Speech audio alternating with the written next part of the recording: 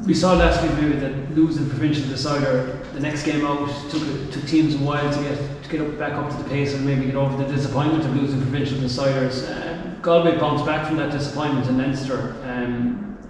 What did you make of their performance last weekend? Listen, I suppose I'd be taking Galway's performance across not just that game, but across a number of years, and in particular in relation to our own engagements with them. And all of our games have been very close, very tough, physical encounters. Really great games, and I've no doubt that our game with them on Sunday week will be just exactly the same thing. A really tight, tough game, and there'll be no quarter after given, and it'll be there's some super forwards on both sides as well. So you saw the quality of the scores they got from the sideline, the in line, way out the field. Their shooting is really, really accurate, and that's something for us to aim towards, because ours wouldn't have been maybe on the same par as theirs in recent weeks, and they've set the bar very high there. Going back to Galway, a serious physical threat and a team that's capable of living with anybody in the championship. Yeah, this is their great side, a really, really good side, very skillful, really good ball players. They pass the ball very well, they pass the ball accurately, they tackle in numbers, they work in swarms. They will put a lot of pressure on you when you're on the ball. But that's the challenge for us. We've got to, survive within that environment. We've got to be able to thrive in that environment. We've got to be able to do what we want to do on the ball in that environment, and we've got to be able to try and win the ball in that environment. But that's going to take a huge, huge effort on our part, and we're well aware of that. We understand that. But that's the challenge, and that's what we're really looking forward to doing. I suppose, looking at the progression of the season, how important was that Munster final test to get really pushed to the pin your collar and then have the break coming into this semi-final? Well, to be honest with you, our season this year has been defined by the challenge that has come our way in every single game.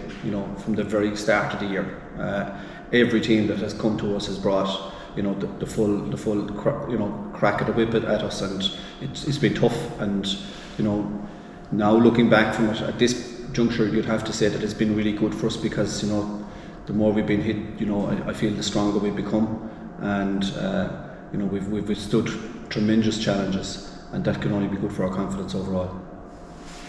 How have you felt the championship has been as a whole? I know you're slap bang in the middle of it, but obviously you're keeping an eye on all games. And how have you felt it has been so far? To be honest, I've been very, very focused on our own games, especially with the amount of games we've had. With the round robin, you don't really get that much time to look elsewhere, and we're experienced enough to know now that if you do let your eye drift into a different channel, you take your eye off your own and you're going to suffer because of it. So we work hard at being focused. We've always done that.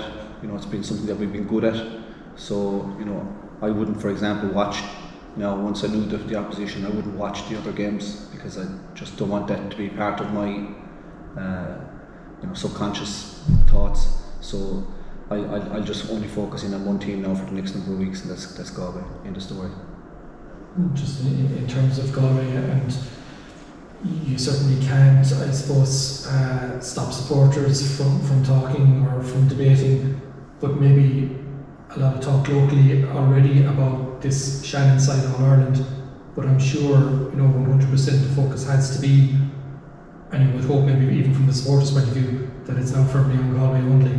Listen, I can't control what anybody else might say or do, but we can control where our camp is at, and to be honest with you, it's not even about controlling it, because we're experienced enough to know that we got a nice trimming from Galway here in the league, and there's no way we're looking anywhere beyond the next day, and our focus is absolutely nailed on, and we've worked really hard over the last couple of weeks. We did take a couple of days the first week to let the bodies heal because of the intensity that the game against Clare had.